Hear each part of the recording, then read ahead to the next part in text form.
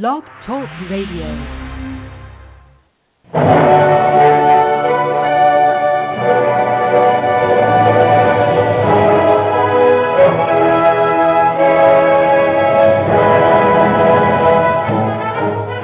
Ladies and gentlemen, welcome to Movie Addict Headquarters with your host, Betty Jo Tucker, author of Confessions of a Movie Addict, right here at www.blogtalkradio.com.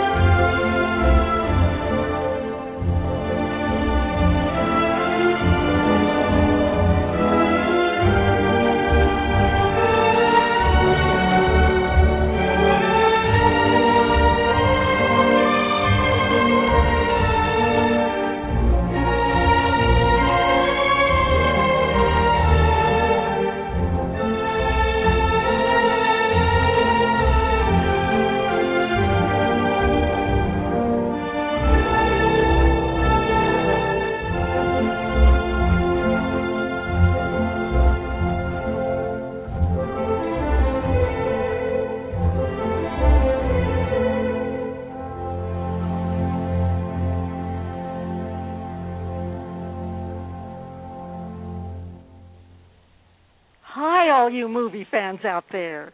This is Betty Jo Tucker thanking you for tuning in to Movie Addict Headquarters and wishing everyone a very happy new year. Our show today should be a fascinating one, for we're paying tribute to silent films, an art form dear to the heart of our guest, indie filmmaker John K. Carpenter. And that's why, for our intro music, we played some of Charlie Chaplin's wonderful background score for Modern Times, his last silent movie. And who better to serve as our co-host for this topic than friend of the show, Diana Saenger, founder and editor of ClassicMovie Guide. We'll hear more about John in just a few minutes, but let's bring Diana on right now to see if she's ready to help with the show. Diana, thanks for coming back today to co-host our Silent Films tribute. Oh, it's a pleasure to be asked, Betty Jo, and that intro was so perfect. It put me right back in the theater seat. Thank you so much. Well, you're very welcome. We wanted to have something like that would set the mood for our show today, and Daniel Dyer, who is another friend of the show and sometimes serves as our assistant producer, found that particular version, and I thought it would be just perfect to get us started. And we're so glad you could be with us, Diana. I know how much you enjoy silent movies, and I'm so glad that our producer extraordinaire, Nikki Starr, is with us to take care of our chatters. Nikki, are all systems go in the chat room? They are, and we are ready. Excellent. Thanks, Nikki, to you and to the people who signed up for the chat, as well as our other listeners. Of course, we really appreciate all of you. I see our guest is on the line now, and I'm very excited to hear from him. John Carpenter has the perfect background to talk about silent films. He has parlayed his love of film, especially silent comedies, and 16-millimeter collecting into directing and starring in Late to Lunch, a delightful homage to silent filmmaking, which I know he'll be telling us about today. He's also a noted film historian who has hosted a classic film program and a lecture series featuring his own personal collection of film prints that he preserved and restored himself. Welcome to Movie Addict Headquarters, John. Betty Jo, this is a true and total honor to be with the three of you ladies. Thank you. Well, it's such a treat to have you with us, John. We've been looking forward to this for such a long time, and I know Diana agrees with me. Diana, why don't you start the ball rolling with the first questions for John? Well, I'd love to. I think we need to know how you became interested in silent movies. It's such a unique thing. Well, this is truly proof that this is a lifelong love of mine. And I turned it into a career, which is all the more better. The thing is that as a little child, I stumbled across a station when I was not allowed, but was using nonetheless, my grandmother's television set. I was maybe 6 years old and told, "Do not turn that dial." Well, I turned that dial. And in going through the stations, which were kind of bleary at the time, it being one of those old kind of TV sets, even for the 60s, it was old. But I came across something that was totally new to me. And it was a clip of what I later found out was Charlie Chaplin and Mabel Normand. Now, Mabel Normand and Charlie Chaplin they really began film history. And Chaplin was the king from this first to second short film that he made.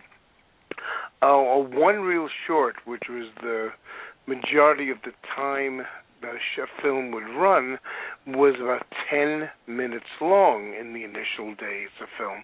Ooh. This goes back to 1914. Films had really begun to be made back in the 1800s, and in France even prior to that.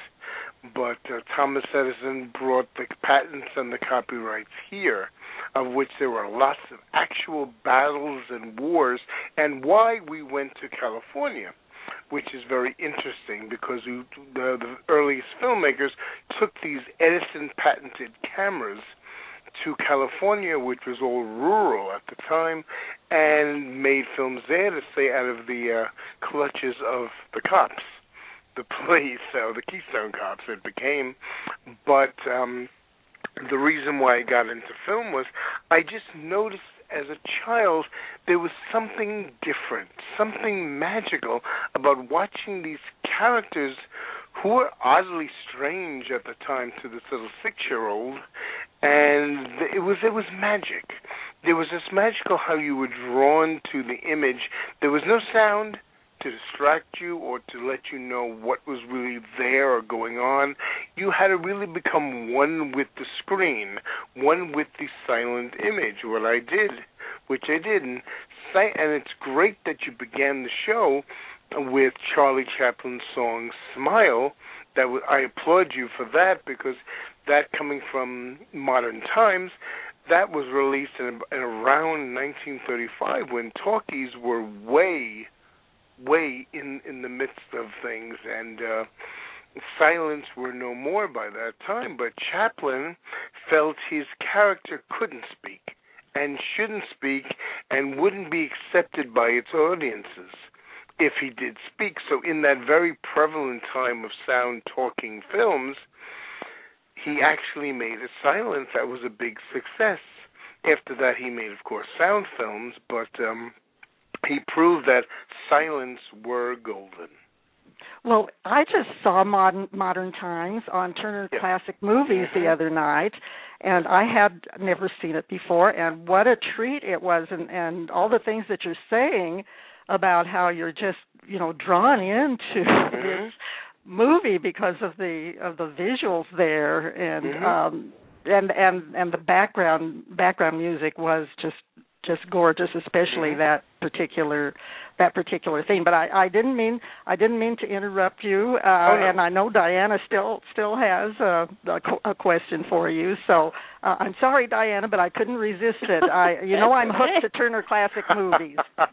Oh yeah, me too. We're all addicted to that channel, especially because it's showing films that you don't normally get a hold of visually, and you're at least people like me, who's actual film historian, you're actually able to see films, especially of the pre-code era. The pre-code era was before there was a decency code, and some pretty outrageous things happened in those films. So you really get to see, you get an eye view into what time was actually like in America.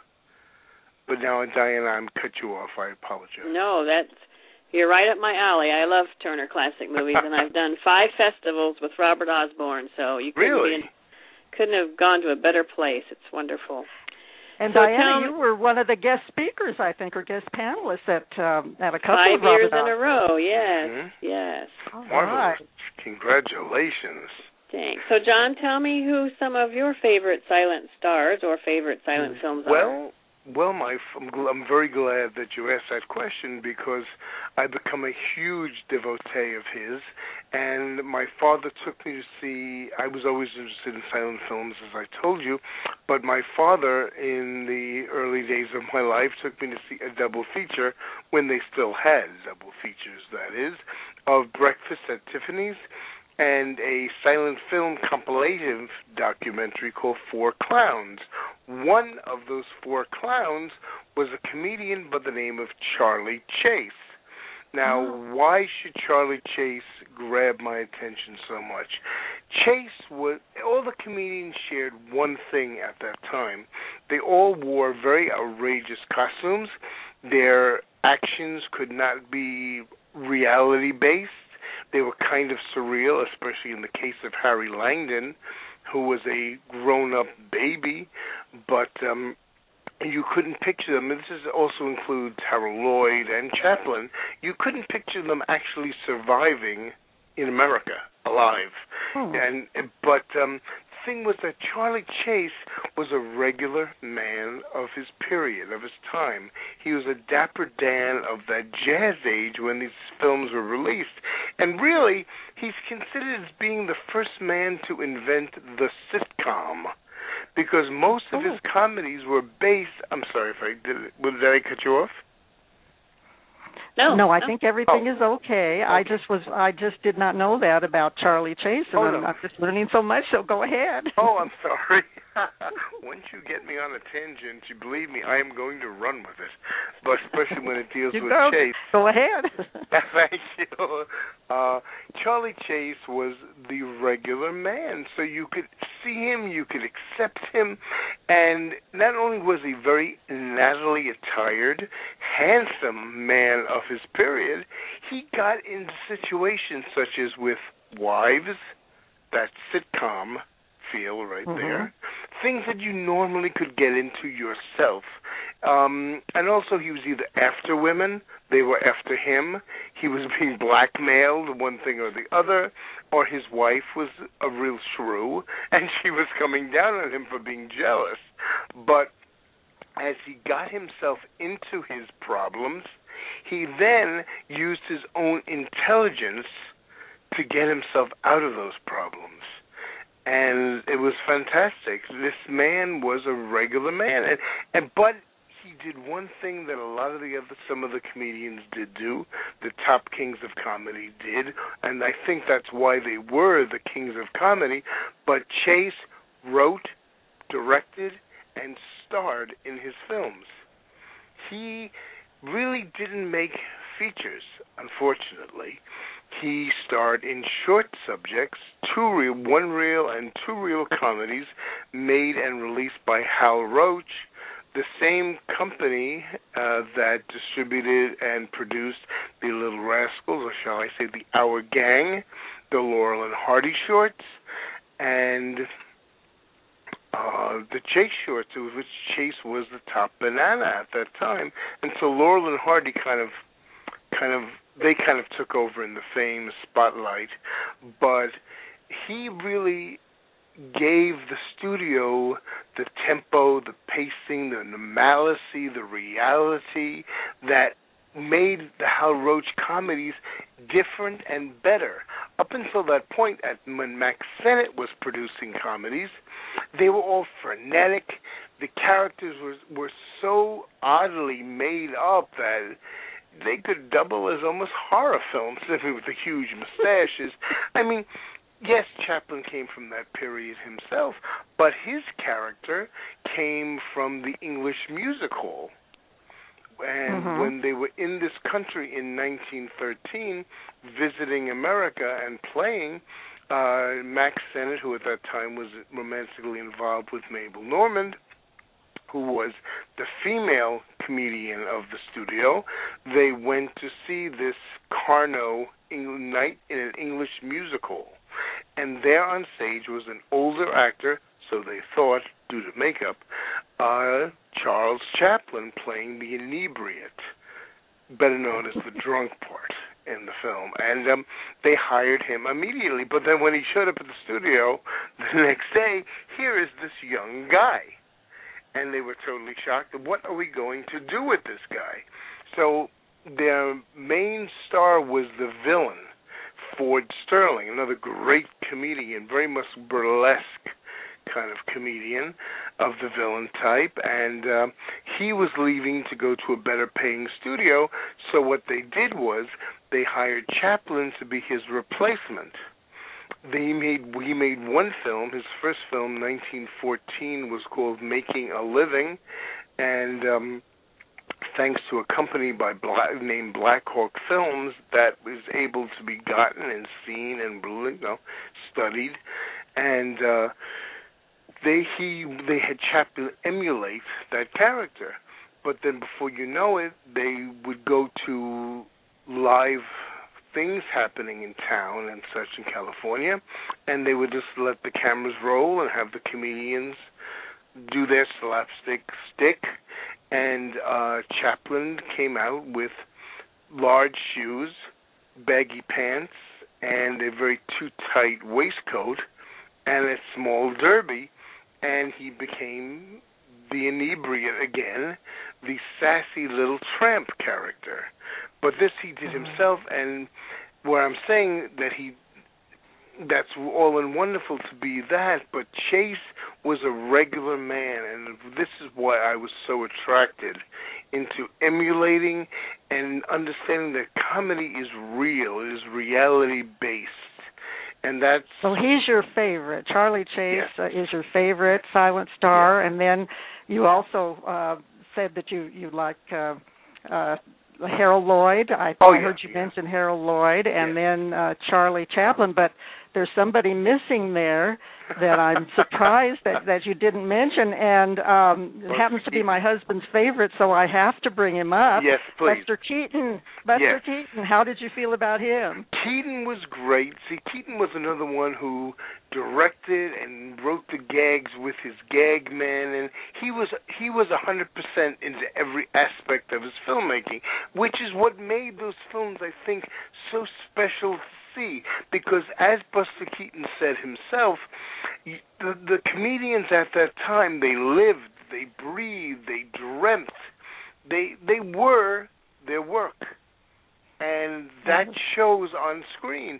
And Keaton, having come from the stage also, Keaton was known as the human mop, and he took great falls when his father would toss him around the stage, and his falls were called taking a buster, which is how taking a buster. Well, he certainly did do that, and every time I see a Buster Keaton movie on Turner Classic Movies, I mean, I'm exhausted by how much I laugh. I mean, I just cannot tell you how much he makes me laugh, but I'm just worn out because of all the antics. But, I mean, we're 20 minutes into the show, and I want to make sure that we get a chance to hear from you about your own projects related to silent movies, and especially the silent movie that you've made that's available on DVD. So what do you consider your own most important projects dealing with silent movies? Well, and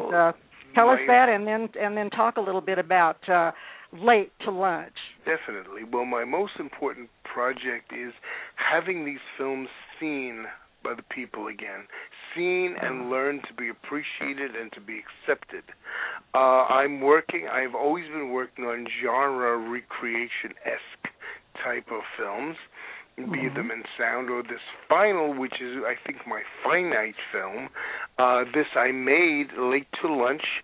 I shot as either you're going to do it or not do it kind of a project, and I shot it in 1987.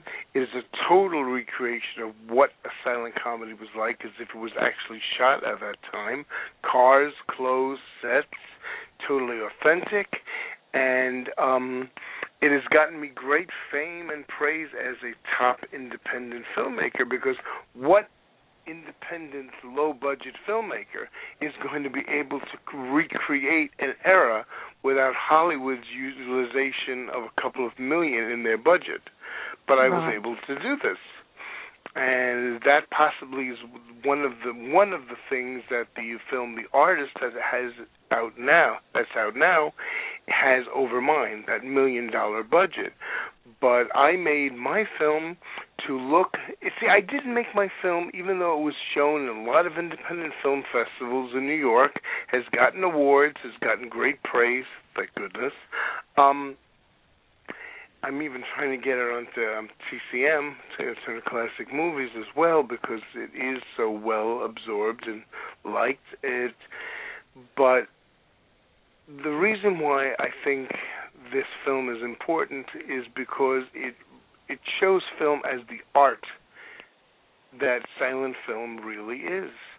And it's true, pure, clean comedy. And it also shows a sense of determination, such as the comedians in the old days did. This is why I wrote it this way, because the character's determination to succeed at a goal. And no matter what speed bumps get in their way, they still have the strength to continue on and go and get it. Yes, and isn't it available with on a DVD, which has your film on it and 12 other classic silent comedies? Where would people get that DVD? Thank you so much. It's if you have a computer, you could go to www.oldies.com, and on the DVD section, it's on a compilation DVD called Silent Comedy Classics, which is really an honor to me that my film is so well accepted that it's able to be among the masters of silent comedy's works and blend in as an equal of sorts, and that was an honor. But it's only $5.98. It has about 6 Charlie Chase real rarities that you can't find anywhere on DVD. And Charlie Chase is just something that I think everyone should experience, because not only did he, inspire me to be a filmmaker, but everyone who sees a Charlie Chase film leaves saying this was great, this guy was great, because he's different.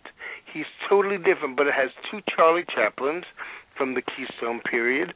It has a rare film by an early comedian from the teens, John Bunny, and which is in a sort of a sitcomish kind of a performer also, probably in trouble with his henpecking wife.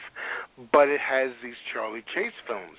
And these Charlie Chase films are not only hard to find, but you will find they are absolutely hysterical and warming to your heart in laughter.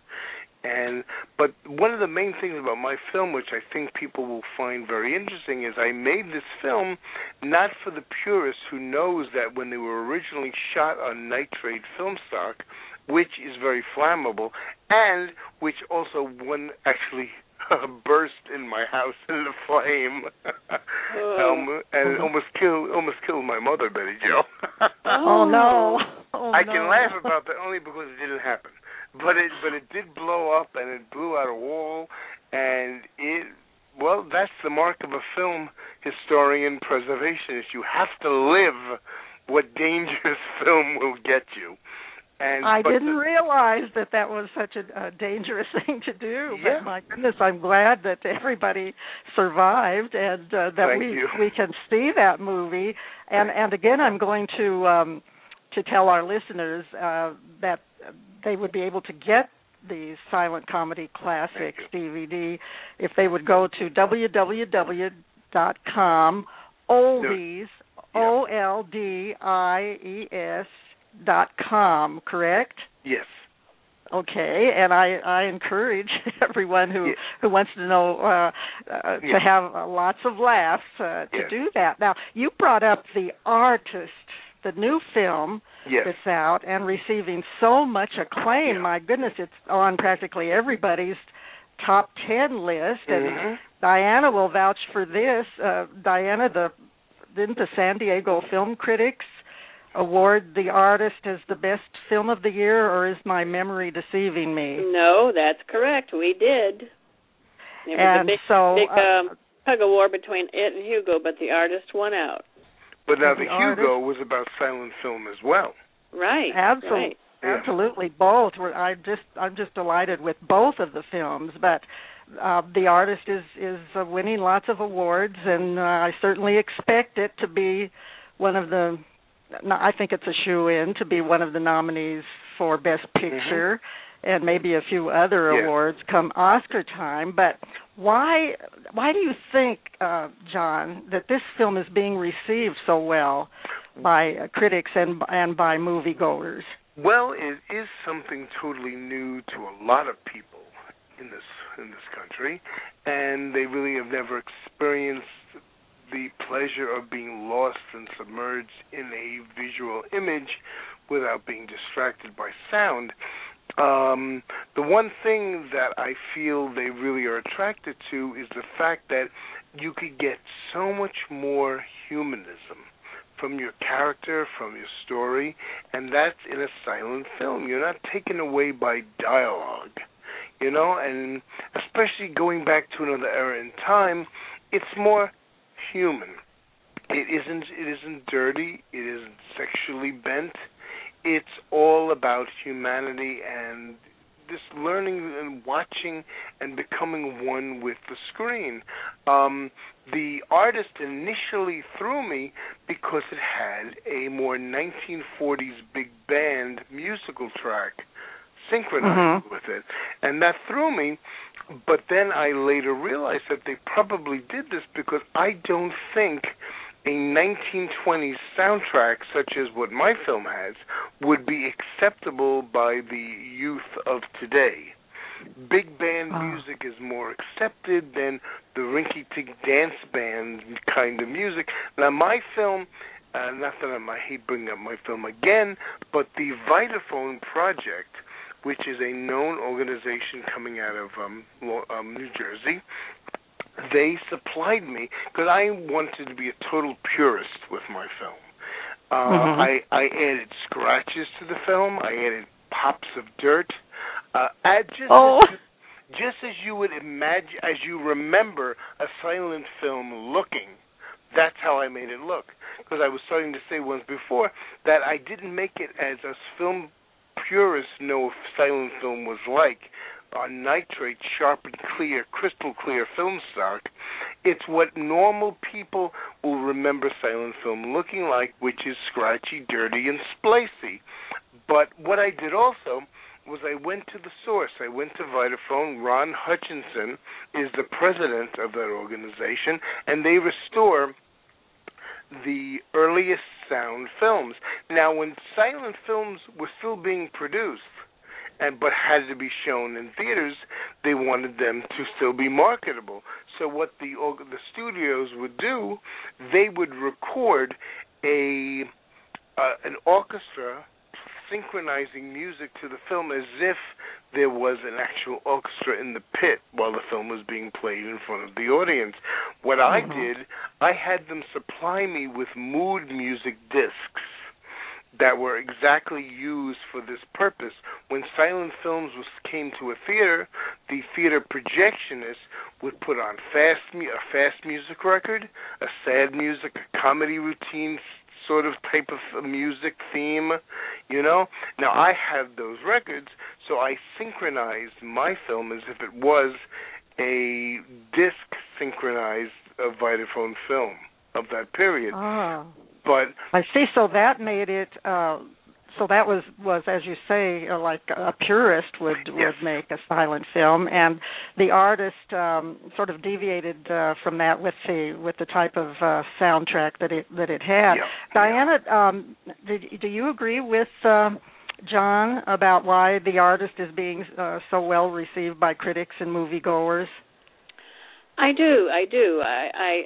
I tend to hesitate, though, if it wins the Oscar, that it's going to get a big showing, because so many people refuse to see, subtitled movies, which is a shame, because although I thought this one was too long, it was very well done and enjoyable, and, exactly like John says, you get to see those emotions actual happening right before you without words describing them, like sexual chemistry happening in the romance and all that kind of stuff. It just happens, and it's pure, and it's just like you said, humanity.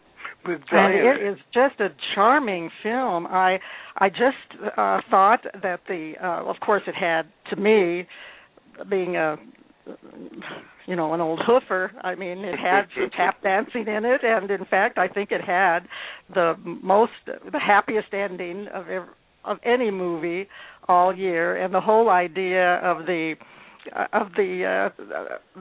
icon from the silent films, just not wanting to be involved in the talkies at all. I thought that was interesting, and then here comes this beautiful, peppy young gal who becomes sort of like the it girl, and her star is rising as the icon's star is kind of falling. It was almost like a combination of Singing in the Rain and A Star is Born.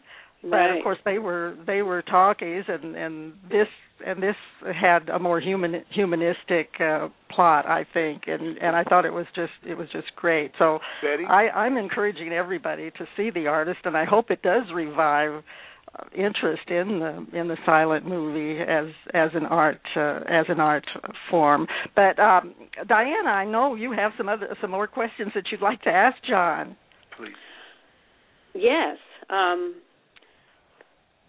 What do you think that current filmmakers might learn from the success of The Artist? Well, as Betty was saying, very good question, by the way, Diana, and it is important because a lot of filmmakers of today don't know of this as watching modern films. And Betty Jo, my question to you is: do you feel that this ending that you think was so absolutely fantastic, do you think it was so fantastic because you really got closer with the actors, their characters? You really cared for them, no?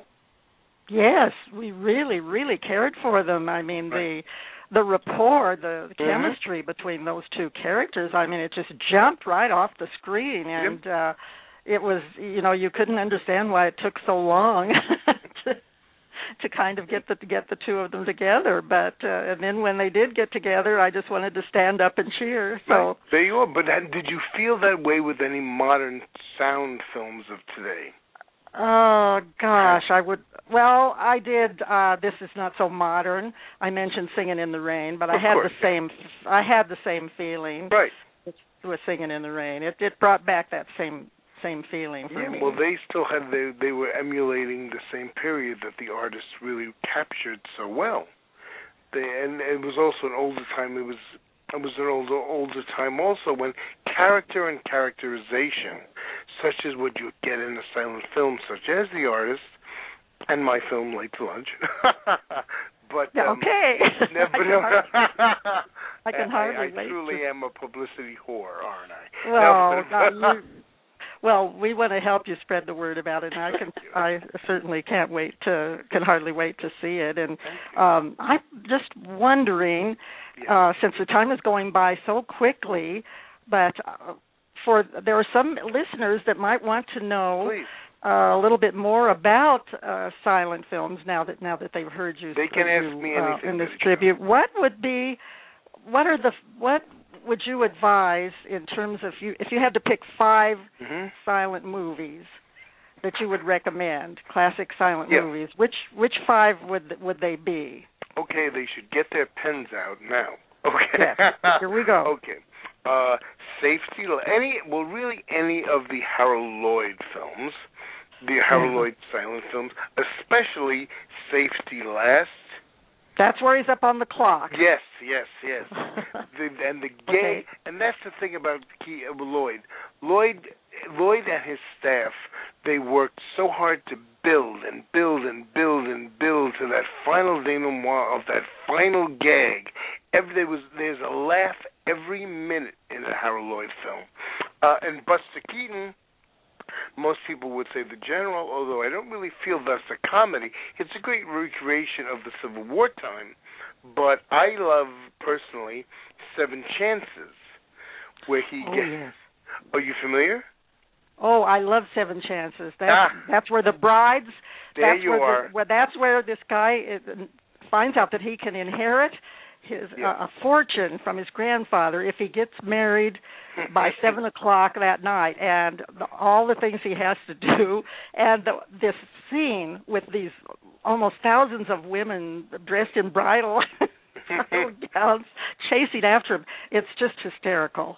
I'm so glad you have that one on your list. Oh, thank you. Okay, so you've got Safety Last, The General, 7 Chances. Okay. What would be your other... Another Harold Lloyd is Why Worry, where he's a rich guy, and he really is a nothing as a human being, but he ends up going to South America, and he with a giant, I mean, he's like a 7-foot-tall guy, he stops a revolution in the country, and it's marvelous. Really, but any Harold Lloyd is marvelous. Grandma's Boy is very sentimental. The Kid Brother, they're all beautiful, sentimental, and very funny films. Although if you want pure comedy, it's Safety Last, 100%. With Chaplin, it would be Modern Times at the top. If you really want to get your heart broken, it's City Lights. Yes. But they were all made, you have to understand, they were all made in the talking era. Yes, but I'm glad that they stayed silent, because that City Lights, where the point, how poignant it was. The little tramp falls for this lovely blind flower girl, and it was just, I mean, what a sweet movie. I mean, it just really, really almost broke your heart. Well, it almost broke my heart. Well, I'm so glad you have that on your list, too. He goes through anything to raise the money for this girl to have an operation to regain her sight. And she thinks all the while that he's a rich guy, but he's really just a tramp. And then at the very end, when he meets her again and she realizes, without a word spoken, the art of silent film, that he is the man who really was her benefactor, then you wonder, will she dump him? Will she love him as he loves her? You're left with just this beautiful heart, and your heart is so swollen for this love, and now it fades out, and you don't know if she's going to accept him or not, but I know she will. We all in our hearts know she will. If they could anyhow get a hold of or look for the Laurel and Hardy, anything out of the Hal Roach Studios. They, of course, made the features of Harold Lloyd, but another Keaton, by the way, they should look up is Our Hospitality, which takes place in that kind of Civil War time period also. But Charlie Chase, Laurel and Hardy, They're marvelous films, and anything that came out of, be it silent or sound, from the Howell Road Studios, since they created the Our Gang, Little Rascals, Charlie Chase and Laurel and Hardy, they're marvelous films. Well, what a list you've given us. Diana, do you have anything that you would like, any silent film that you'd like to add to this list? Please. I'd like to know what you think of the very ambitious John Ford, The Big Trail. Well, it isn't really my type of film. It is very good. John Ford was a marvelous director. In fact, for a lot of these film programs I'm doing now, a lot of his films that he made for Fox that were lost in their nitrate studio fire when their film collection did burst into flame, they don't really exist. Some do exist, and I've been showing some of his early work, such as Surrender and things like that, and I think he's marvelous as a director, and the fact that he could pull all of this big, ambitious, epic production together to tell a very important story in our history. Right. That's a good suggestion to add to our silent movies list. I would want, although we're talking mostly about comedies, I would want to add Battleship Potemkin. It's a Russian film from 1925. Those Odessa steppe sequences are just jaw-dropping, and this happens to be Charlie Chaplin's favorite movie, which is certainly not the type of movie that he was involved in. But I can't believe that we are just almost out of time, and we've neglected Nikki in the chat room. Nikki, now is your time to give us a report and tell us if there are any questions or comments from the chat room that you'd like to share with John. I think Nikki interestingly enough, the room is silent. Silence. How ironic. It's a homage to the.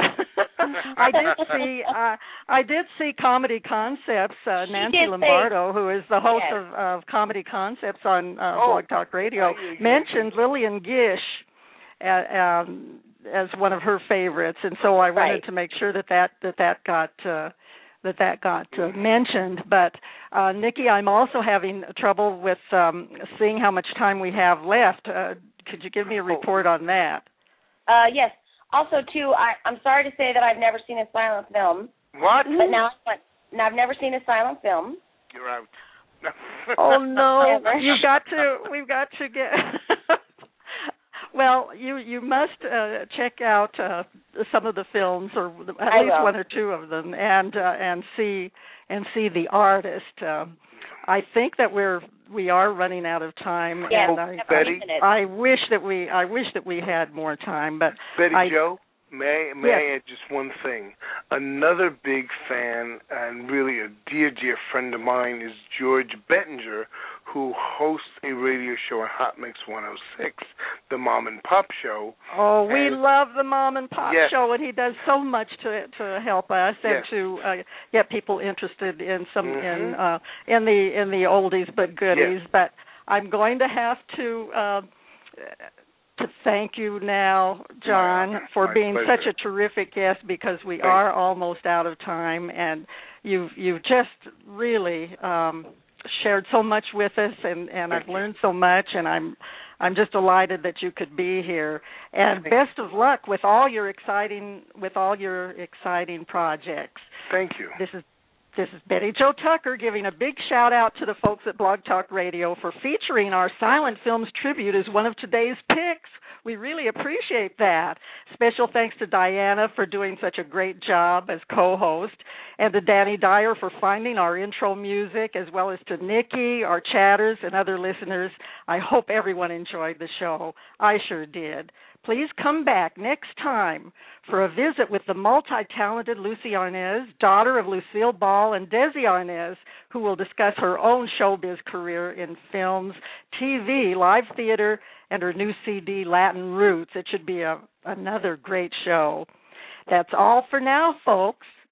So let's close the show with another listen to Smile, Charlie Chaplin's famous background music for his great silent movie, Modern Times.